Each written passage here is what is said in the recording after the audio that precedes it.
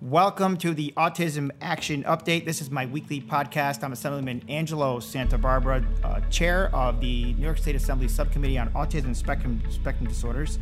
And today we're going to be having a discussion about a bill that was recently scheduled to go through the Codes Committee in the New York State Assembly. Was held up because of a number of controversial discussions around it. We're going to continue that discussion right here on the podcast. The bill, the title of the bill, an act to amend the labor law in relation to minimum wage for employees with disabilities. This is a discussion that's probably going to continue. We're going to talk about it right here on my podcast today.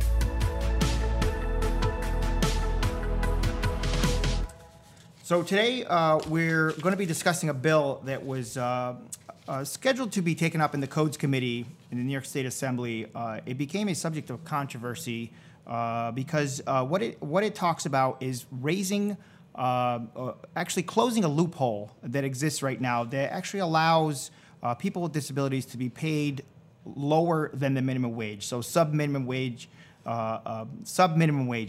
for employees with disabilities. So this bill was scheduled to be taken up in the Codes Committee in the New York State Assembly. That bill was taken off the agenda for further discussion because advocates on both sides of this issue made some pretty good points about whether or not this bill should be passed. The discussion revolved around opportunity, creating opportunities, or lack thereof, and also the advocates for the bill talked about the opportunities that if people are going to be taking on employment, the minimum wage is just that, the minimum wage. And this discussion went back and forth for quite a bit with the sponsor of the bill and other disability advocates that are either members of the New York State Assembly or part of our community.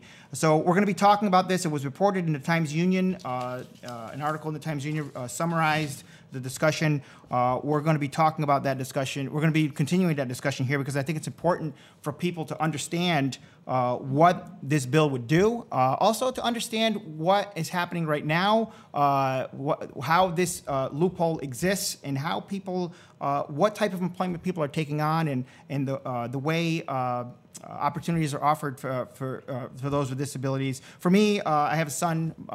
As you know, I have a son. My son Michael. He was my first guest on this podcast. My son is 17, and at some point, I would like him to have some sort of employment opportunity. So this is definitely a topic of interest for myself to see at some point. My son loves cooking. He's I call him Future Chef Michael because that's his interest. He likes getting involved in cooking, and part of the discussion was whether or not people with disabilities should be taking employment that is paying less than minimum wage, or should they be going into programs like my son is in one of these programs where they are learning things like cooking and finding interests. So that discussion is going to be an interesting topic that we're going to take on today. And my guests to talk about sort of both sides, the advocacy on both sides of this. Locally here, and we do record this at Proctor's Theater, so just down the road, Schenectady ARC. The Executive Director, Kirk Lewis, is here. Kirk, welcome to my podcast. Thank you. It's great to have you on the show. And John Robinson, who has been a guest on my show before, is the CEO of a company called Our Ability that also talks about issues like this, looks to create opportunities for those with disabilities. So we kind of talked about this when this was happening in the Assembly chamber. I talked to both of you on this bill, and the bill is being discussed further as we speak. I don't know what direction this bill is heading in. It does have to get through the Codes Committee to actually get to the floor for a vote, and I imagine there's going to be some lengthy debate on this bill.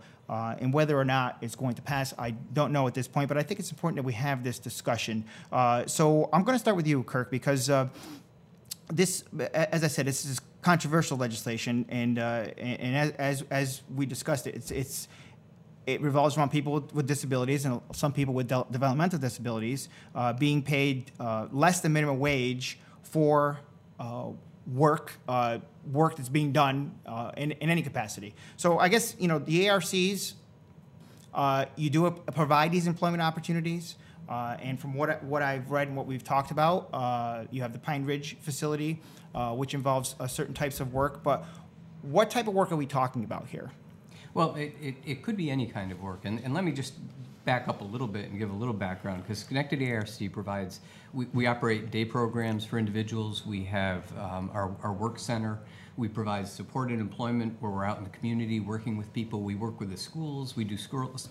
So it's important to set that framework, because it isn't like there's only one thing we do here and we put people into a position where they're going to earn a sub-minimum wage. We look at that as one option that we have to meet people who have a tremendous variety of needs, the people we support. And I guess along those lines, I should also say that this is not just the ARCs. The loophole that we're talking about, if you want to call it a loophole or whatever it is that allows this, is for religious, educational, and charitable organizations. It covers all those categories. So it's not just that it's Schenectady ARC or any ARC for that matter. But your position is that, look, this preserves opportunities. That's what we talked about. Yes, that's exactly right. And I made a note because you said loophole, and I don't think that's a fair characterization. Yep. So the way an employer like us can pay a sub-minimum wage is you apply to the Department of Labor. It's a federal provision. It's called a 14C certificate. And if you're going to pay a sub-minimum wage, you have to do a number of things. First of all, you have to figure out what is the prevailing wage in the industry for a job. And then you have to look at, all right, so maybe that's $15 an hour. And then you have to look at what is the normal rate of production that goes with that prevailing wage in the industry. And that gives you sort of your production norm. And then you look at your workers and they say, all right, if this person can only do 30% of that, and 1/3, and the prevailing wage is $15, you would be able to pay that person $5 an hour. So it's not a loophole, it's a program, it's a certificate. We keep records on it. We have to document that we've researched the prevailing wage, that we've identified it, and we've done the time studies. And then we've got to keep those records, and we're audited on it. So and what that does is it allows us to provide work opportunities for somebody who an employer is not going to hire them at minimum wage or at the prevailing wage because their rate of production doesn't warrant it. For a competitive employer, they're looking at, do I manufacture in Schenectady or do I manufacture in Mexico? I've got to be competitive. I've got to have workers who can meet some standard.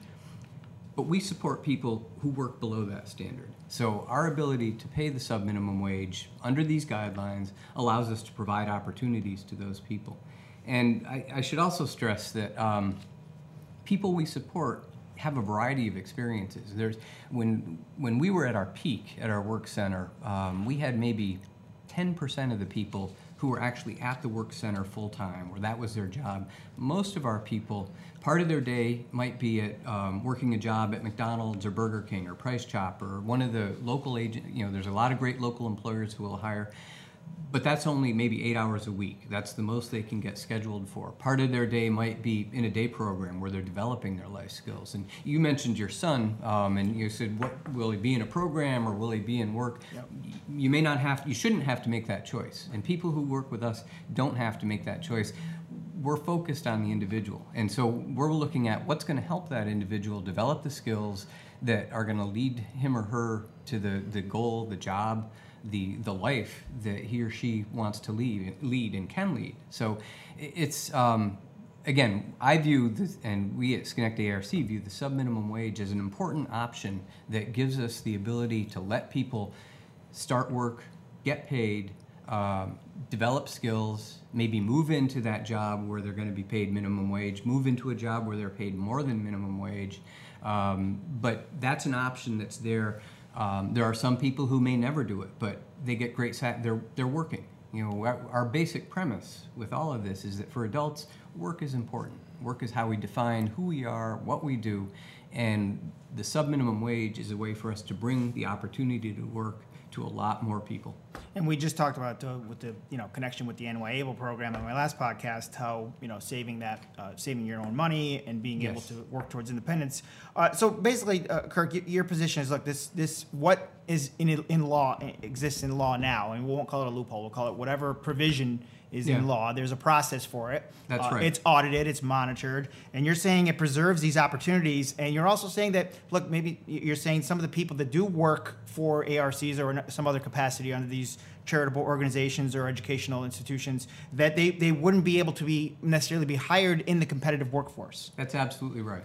I mean, unless we serve the full continuum of people and the full continuum of abilities, and there are a group of people. It's not huge, but it's significant, who want to work, but they may not be able to work as fast. They may need some special equipment.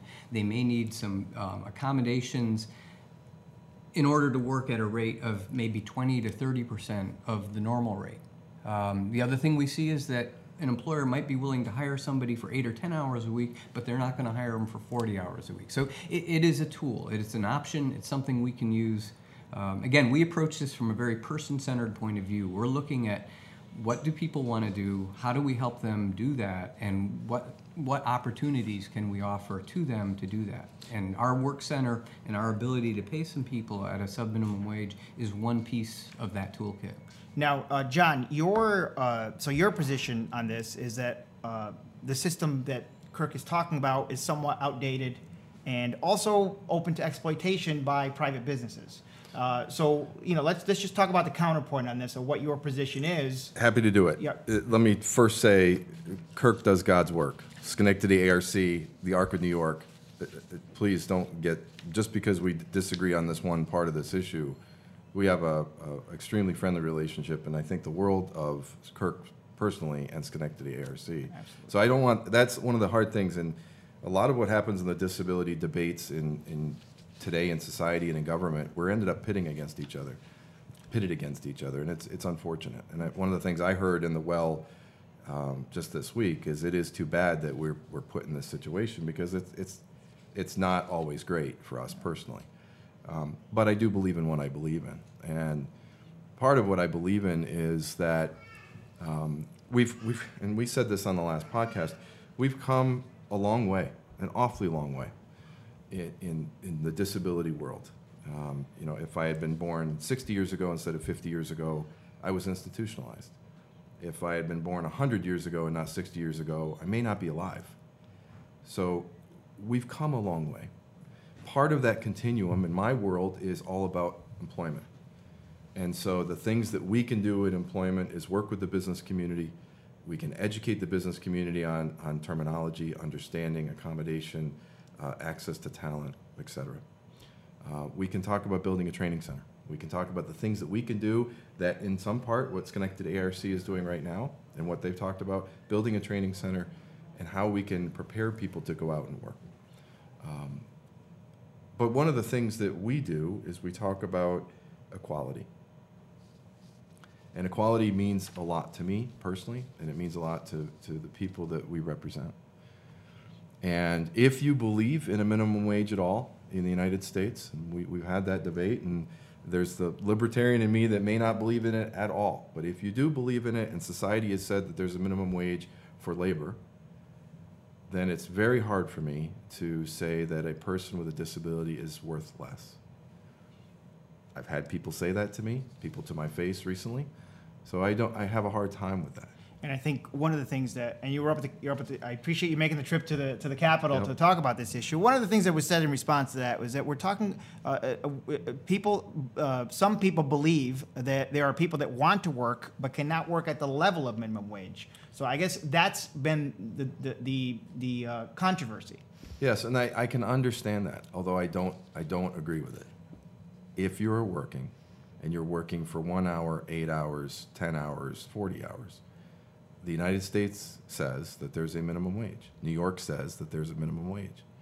And I think what was an interesting, this discussion as it was unfolding, one of the things that was brought up is, hey, what about it's like volunteer work, but it's really not like volunteer work, because volunteer work is much different. Yeah, if you're volunteering, and listen, there is a need, a great need, for all of us to support the good work that the ARCs do and that the agencies do around services for people with disabilities. We need to continue that. But when it comes into work, whether it's work inside or work externally, and if I am packaging applesauce or I am manufacturing X and I'm spending 1 hour doing that, I need to be paid at New York State's minimum wage level. And that's where we need to go. And one of the reasons that I believe so strongly in this is all the work that we're doing outside in corporate America, as you know. When we are talking about employing people with disabilities, we're talking about equality. And so if somebody goes out to work at Price Chopper or McDonald's or Key Bank or M&T Bank, et cetera, that we're asking them, these businesses, to pay those wages. We have to be prepared to do that across the board. And what the legislation is not unique around the United States. There's 3 other states that have passed it. And we are getting away from work centers here in the next 5 years anyway. So we have to do this. And I got an email, I think we both got the email just in the last day or two, that the U.S. Department of Labor is putting a listening session together on this very issue. And yeah, certainly, and understandably why the bill was sort of held up for further discussion. One of the there's a number of topics around this issue. One of them was something I just talked about. Kirk, I guess, what's your opinion on people working at a minimum wage that can't perform maybe without a job coach or some assistants that are taking jobs at the minimum wage with assistants like a job coach? I guess that's sort of the counter argument to, all right, should people take a job that's less than minimum wage, or maybe get prepared for a job that they can do with some assistance that's out there and available? It's not an either or. I mean, I think that's great, and we've got job coaches out in the community. We're trying to get people jobs if that's what they want to do, and if that's what they can do, that's great. John said if the minimum wage is what you should be paid, and if you're paying sub-minimum wage, you're saying people are worth less. We're not saying that at all. We're saying people should have the right to work, and if the choice is between not doing work because that employer is not going to hire you because you can't work at a certain level, or doing work at a sub-minimum wage and feeling the value of the work and maybe having time to develop those skills, we think it's worthwhile having that sub-minimum wage. And we need to be clear on it. And you mentioned it right at the start. This only applies to charitable institutions. It's not McDonald's, it's not Burger King, it's not, the companies can't go out and get this exemption. They aren't eligible for the exemption under New York's labor law, the way it's written now. It's institutions like ours where we are trying to prepare people and work with people. We have no profit motive. In fact, there's really a disincentive for us to do the 14C certificate because it's work to administer it, and we don't get paid for that. And I think we discussed it. Actually, you operate at a loss on some of these programs. Our work center has operated at a loss for years. We don't make money doing this. We do it because it's consistent with our mission, and it's consistent with, again, making employment opportunities available to people. I mean, the reality, we're in a capitalist society. Our corporate organizations, our profit-making entities, even the most social-minded has to make a profit.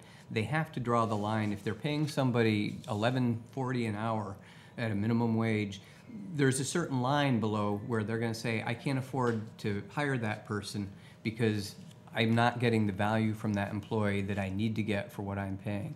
A sub-minimum wage allows us to say, all right, we can give you work, we can give you meaningful work, and we can help you develop those work skills, and maybe you will get up to the point where, again, we'll help develop the skills and get someone to the level where they can earn a minimum wage. So let's just take Pine Ridge, for example. So the work that goes on there, it's assembly work. If I remember, it's a variety. If I remember correctly, light assembly, packaging, right. Production. We have a variety of things we do. So when I toured, it was assembling, and I think it was packages of screws and packaging of items that go into some other trying to remember production. Where does the question out there, and this is going to be the question to the listeners.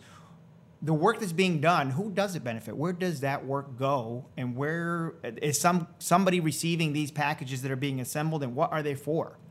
Well, I can't remember exactly. We subcontract with a manufacturer. It may have changed. You're right. It may have changed. But just, I guess, give a current example of what's happening there, and where is the final product going? Where does it end up? One of our jobs, we work for Environmental One. We assemble electronic controls that are used in grinder pumps, in sewage systems, and they have to be assembled. They have to be 100% perfect. So we get parts from them. We go through a certain series of steps to do the assembly, and then we ship it back to Environment One. So that's one example. Yeah. But Environmental One, and I was a civil engineer, so I'm familiar with Environmental One, but they are a for-profit company. Absolutely. So I guess, Yeah. to John's point now, and John, I want you to comment on this because so I guess your point is that this work is benefiting a company somewhere that sells grinder pumps at a profit. The biggest issue that we have, so the 36 businesses that we work with, the first thing I say to them is this is not charity. When you work with us and you hire people with disabilities to do work, it's not charity. It makes good business sense. And I think one of the hard struggles that we have is if there are businesses out there that are profiting from working with individuals who are making sub-minimum wage, they're getting a profitable experience. And it's charity. It's not minimum wage work. And so the hard thing that I have is, and I don't want to say the name of that company because I don't know their specifics, but of the businesses that I've seen that have been working in scenarios in New York State in some sub-minimum wage, they are profiting from that work. I'm not sure they quite understand that. Whereas we're trying to get those organizations to say, listen, we understand your assembly needs to be done, we understand your manufacturing needs to be done, we understand XYZ needs to be done. Let us bring people with disabilities inside that process. Rather than outsourcing it, let's bring it in. Because there's value, there's human value here that becomes really important. And just one thing about this that really is important to me.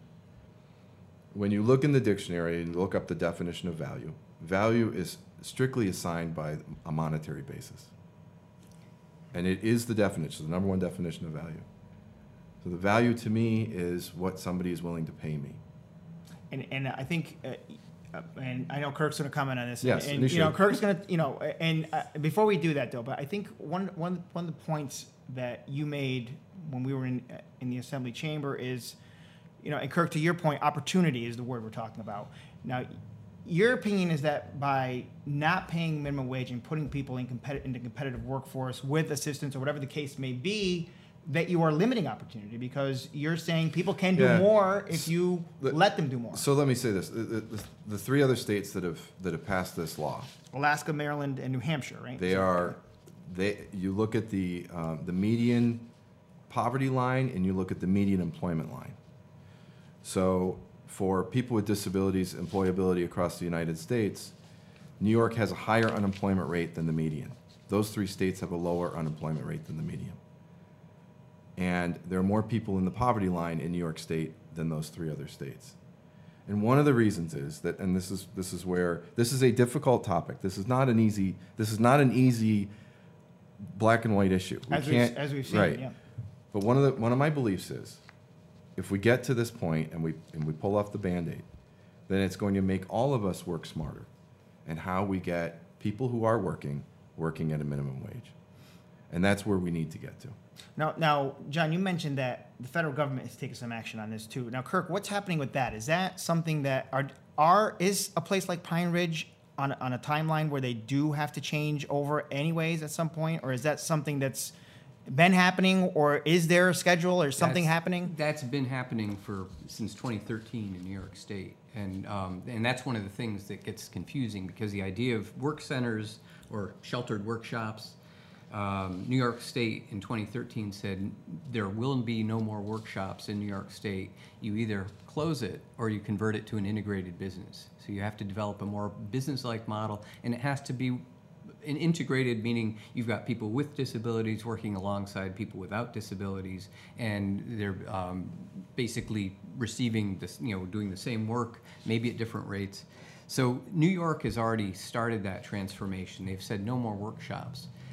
I need to go back to the one point, yes, about the the work and people profiting. So when we do a subcontract, we say, all right, we can, and I mentioned Environment One. They've been a great partner. They're a tremendous company. They don't get put that work out to bid. They say, Schenectady, what can you do? What will you charge us to assemble 100 of these switches?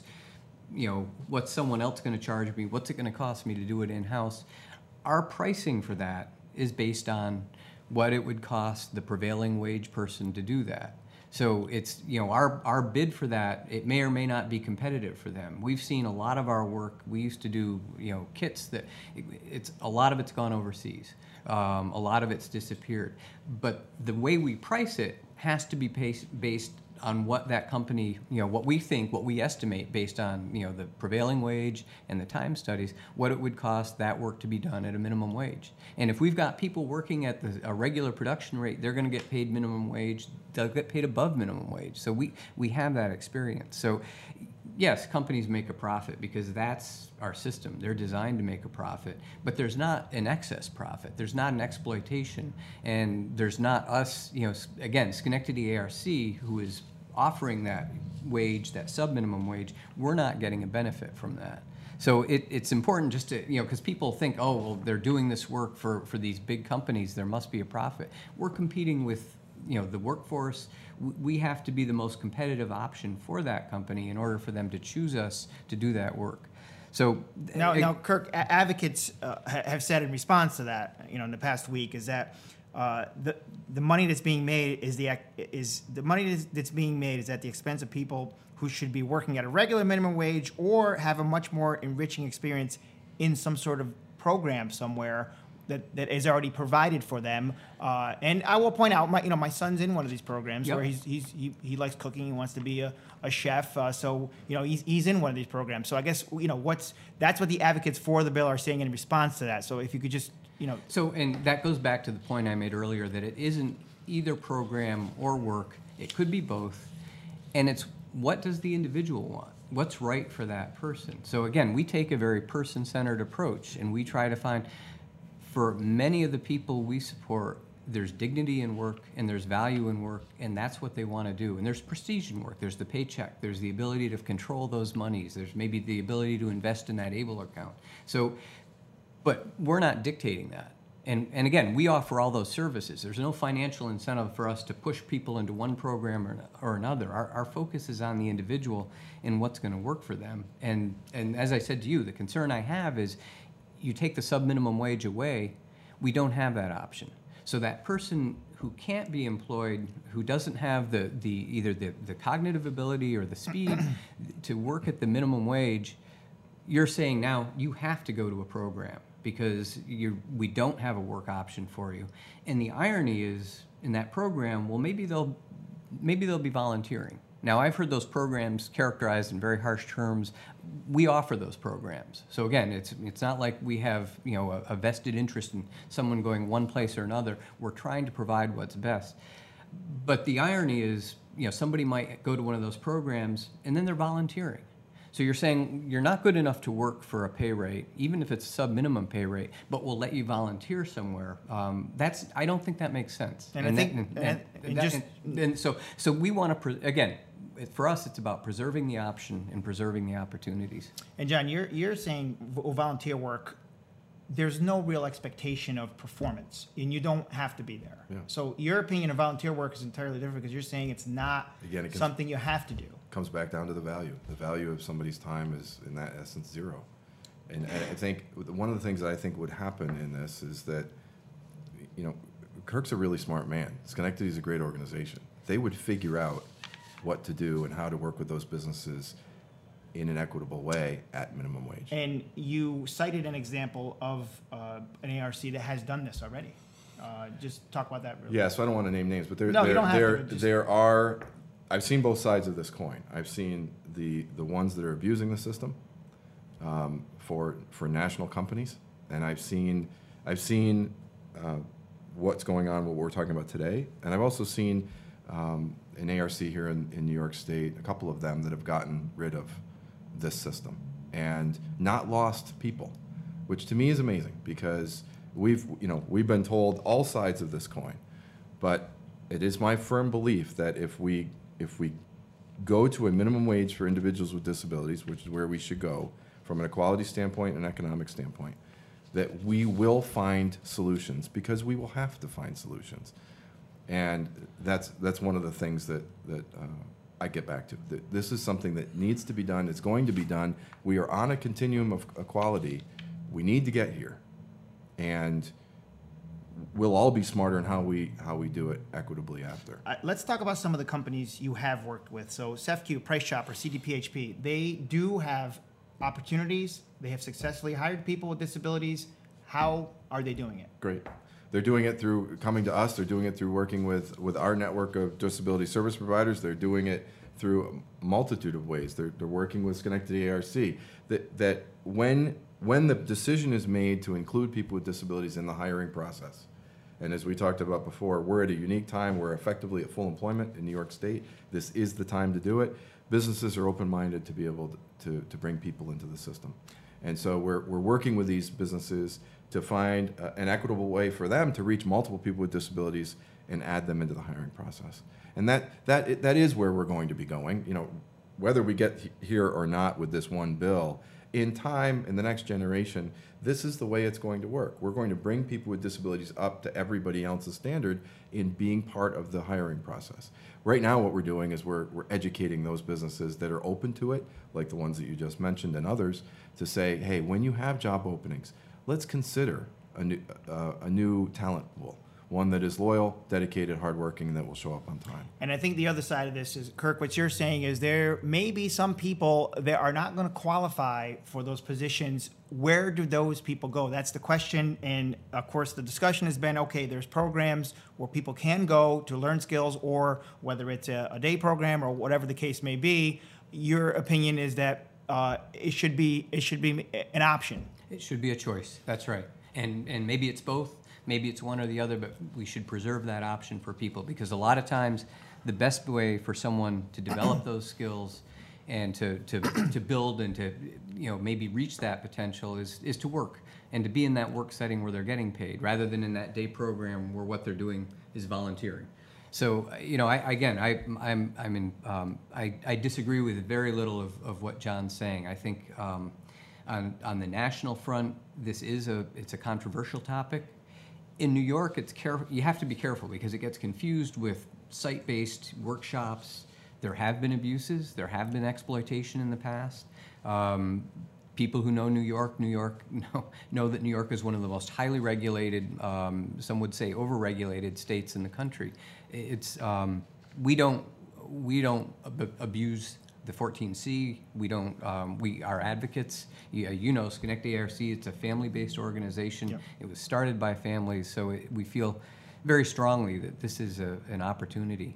Well, the one thing I would want to point out, just looking at the national data, because one of the concerns I have is before New York takes this step, I would hope that they would let's look at the evidence. Let's look at the data. Let's find out how many people are being paid in this way. What's the impact going to be on those people? Nationally, I agree with John. It's shameful that the unemployment rate for people with disability, it hovers between 70 and 80%, depending on who's measuring it and how you're measuring it. We need to do better. We need to do better on all fronts. In the last 20 years, I think since 2002, the employment rate for people in integrated employment options has actually gone down. It hasn't gone up. The number of people in non-work programs, programs like the day program where they might volunteer but they're not going to get paid, that number has risen faster than any other rate in the country. And I think that's in part due to the fact that workshops have closed, and some of that's good. Some of that is, you should have a rich set of options for people to choose from. But I think you also don't want to deprive people of a valuable employment option, which this bill will do right now in New York.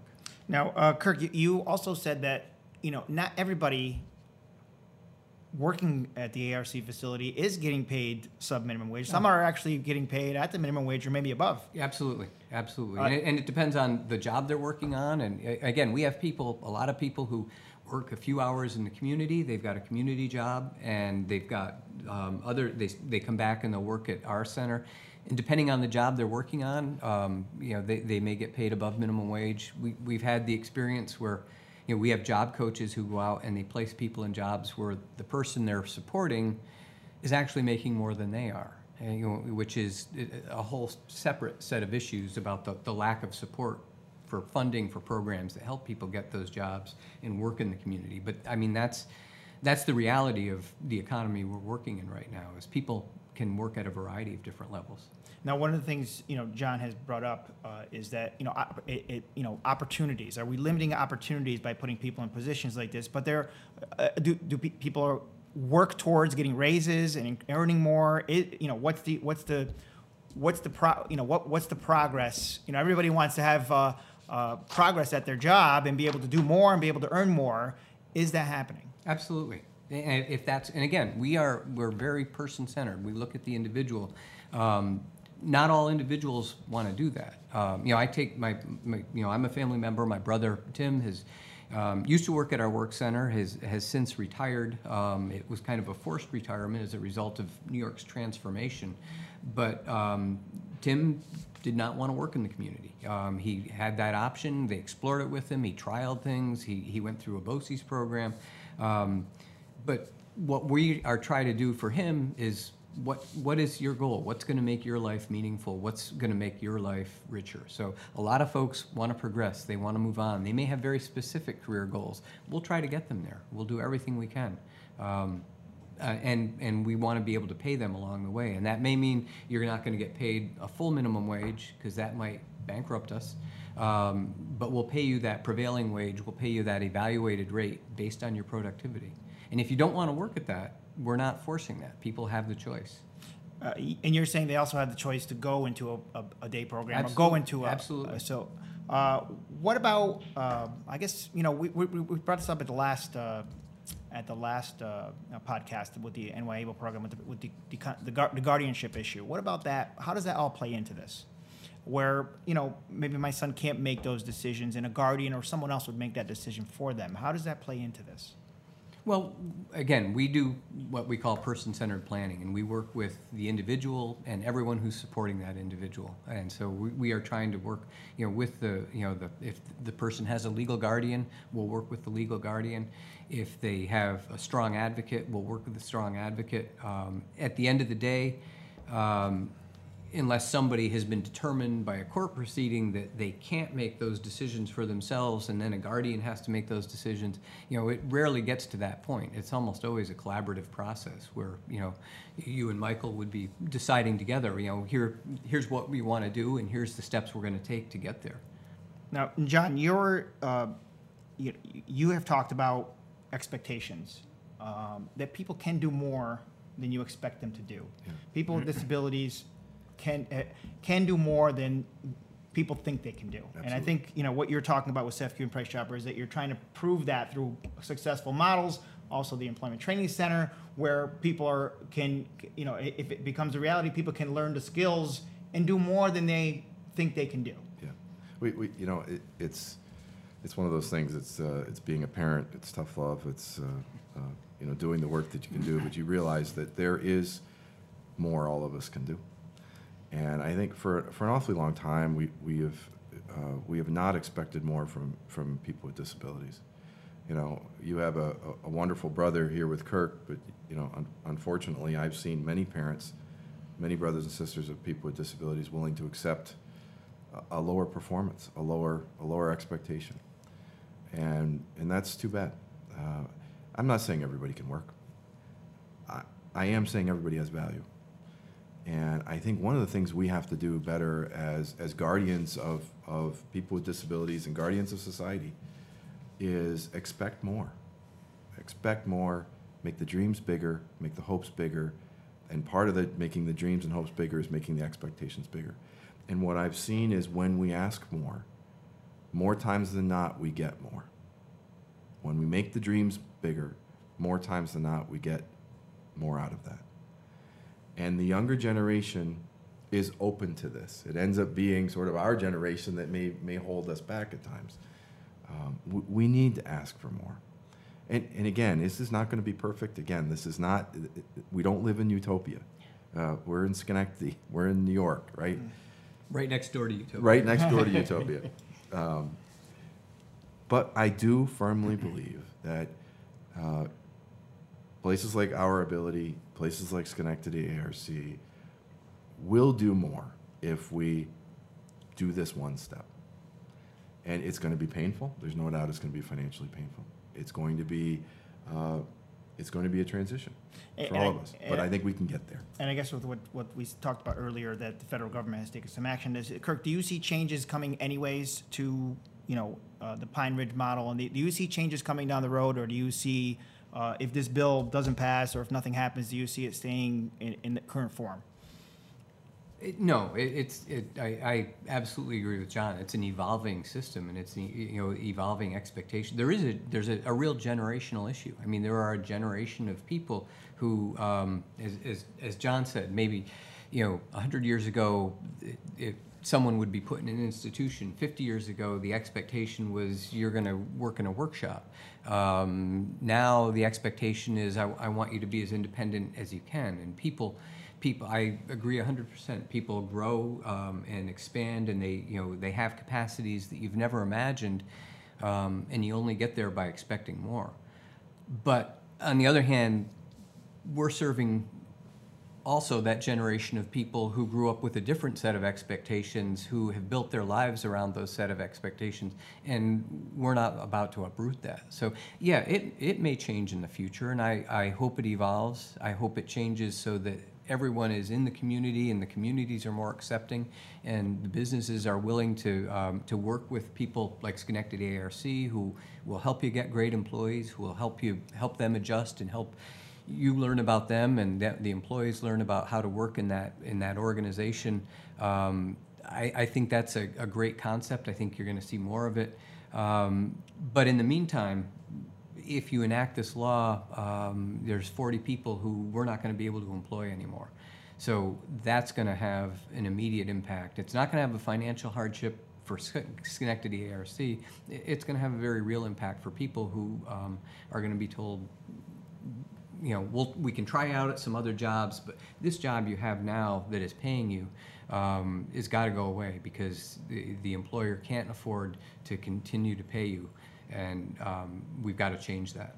So I do think the system is always evolving. The expectations of families, our technology, the growth of people, it's always evolving. I think that this law at this time, I mentioned earlier, New York's in the middle of a transformation, and that addressed the whole concept of site-based centers, workshops, and let's work through that. Let's see how that goes. We are in the middle of, our Pine Ridge Industries has become what the state calls an integrated business, where we have to meet certain requirements for non-disabled, disabled individuals working together. We're fighting to make that a fiscally viable model, because again, it's our mission. It's consistent with our mission to do that, but it's not easy. It's a struggle, and we've talked about our workforce issues. Our focus as an organization is to try to devote the resources to the people, because the people make the difference. So we can't afford to have a big loss in our employment center. But that employment center offers a tremendously valuable service. So let's see what this transformation does before we cut off this one option for people who are trying to provide that option and say, you can't do this any longer. You can't do this federally authorized 14C subminimum wage. We talk about equality. There's equality of opportunity, and then there's equality of outcomes. And equality they're different things. And I believe firmly in equality of opportunity. I think the subminimum wage keeps that. It preserves that. It doesn't cut that opportunity to work in a work setting off at that level where an employer is willing to pay $11.40 an hour. John, closing comments? I'm glad we're having the discussion. I mean, I think one of the things that we need to do more and more of is have the discussion of people with disabilities and all the issues that we represent. We're a microcosm of all of society. We get lumped into diversity categories at times, but we're everybody. Unfortunately, we're also the most impoverished. So these issues become really important. And as I said at the beginning, the work that Kirk does is God's work. We disagree on this one issue, but it's about the only thing we disagree on. We've devoted our lives, our experiences, our personal time to support individuals with disabilities, because I'm valuable. Your brother's valuable. Your son is valuable. And we need to see that. You know, we've talked about this offline. I traveled to China a few years ago, and I was in the biggest city in the world and saw not one person with a disability. You know, we're lucky. We're really lucky here.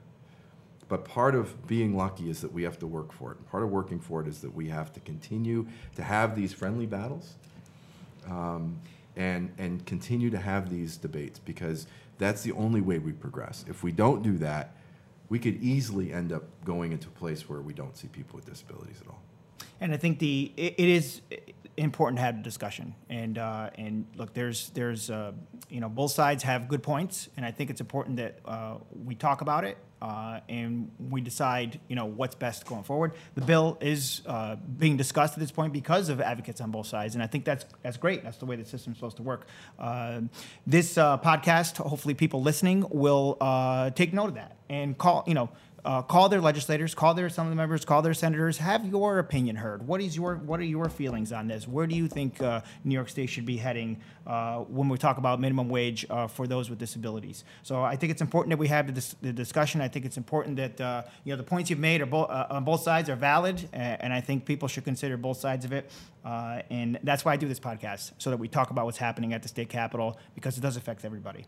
So I want to thank you, Kirk, for being on my podcast. Thank you for thank you for the opportunity, and thank you to John. As John said, I have the greatest respect for John and for his organization, and we disagree on very little. And this is an important thing to discuss, and I appreciate you giving us the forum to air it out a little That's bit. great. I'm happy you both came on. And John, you're no stranger to the podcast. You've been on before. And we'll most likely have you both on again. So for those listening, you can subscribe on iTunes to listen to further podcasts. We'll be discussing issues like this, and this one may resurface. As a matter of fact, I'm sure it will resurface for more discussion at some point. So subscribe to the podcast. You can also visit my website, www.nyassembly.gov. There you can sign up to receive my Autism Action newsletter. And I also do a Times Union blog. You can find it on the Times Union website, where I'll be linking this podcast to a future blog. But for now, thank you both for being on the show. We're going to sign off. We'll see you on the very next podcast right back here.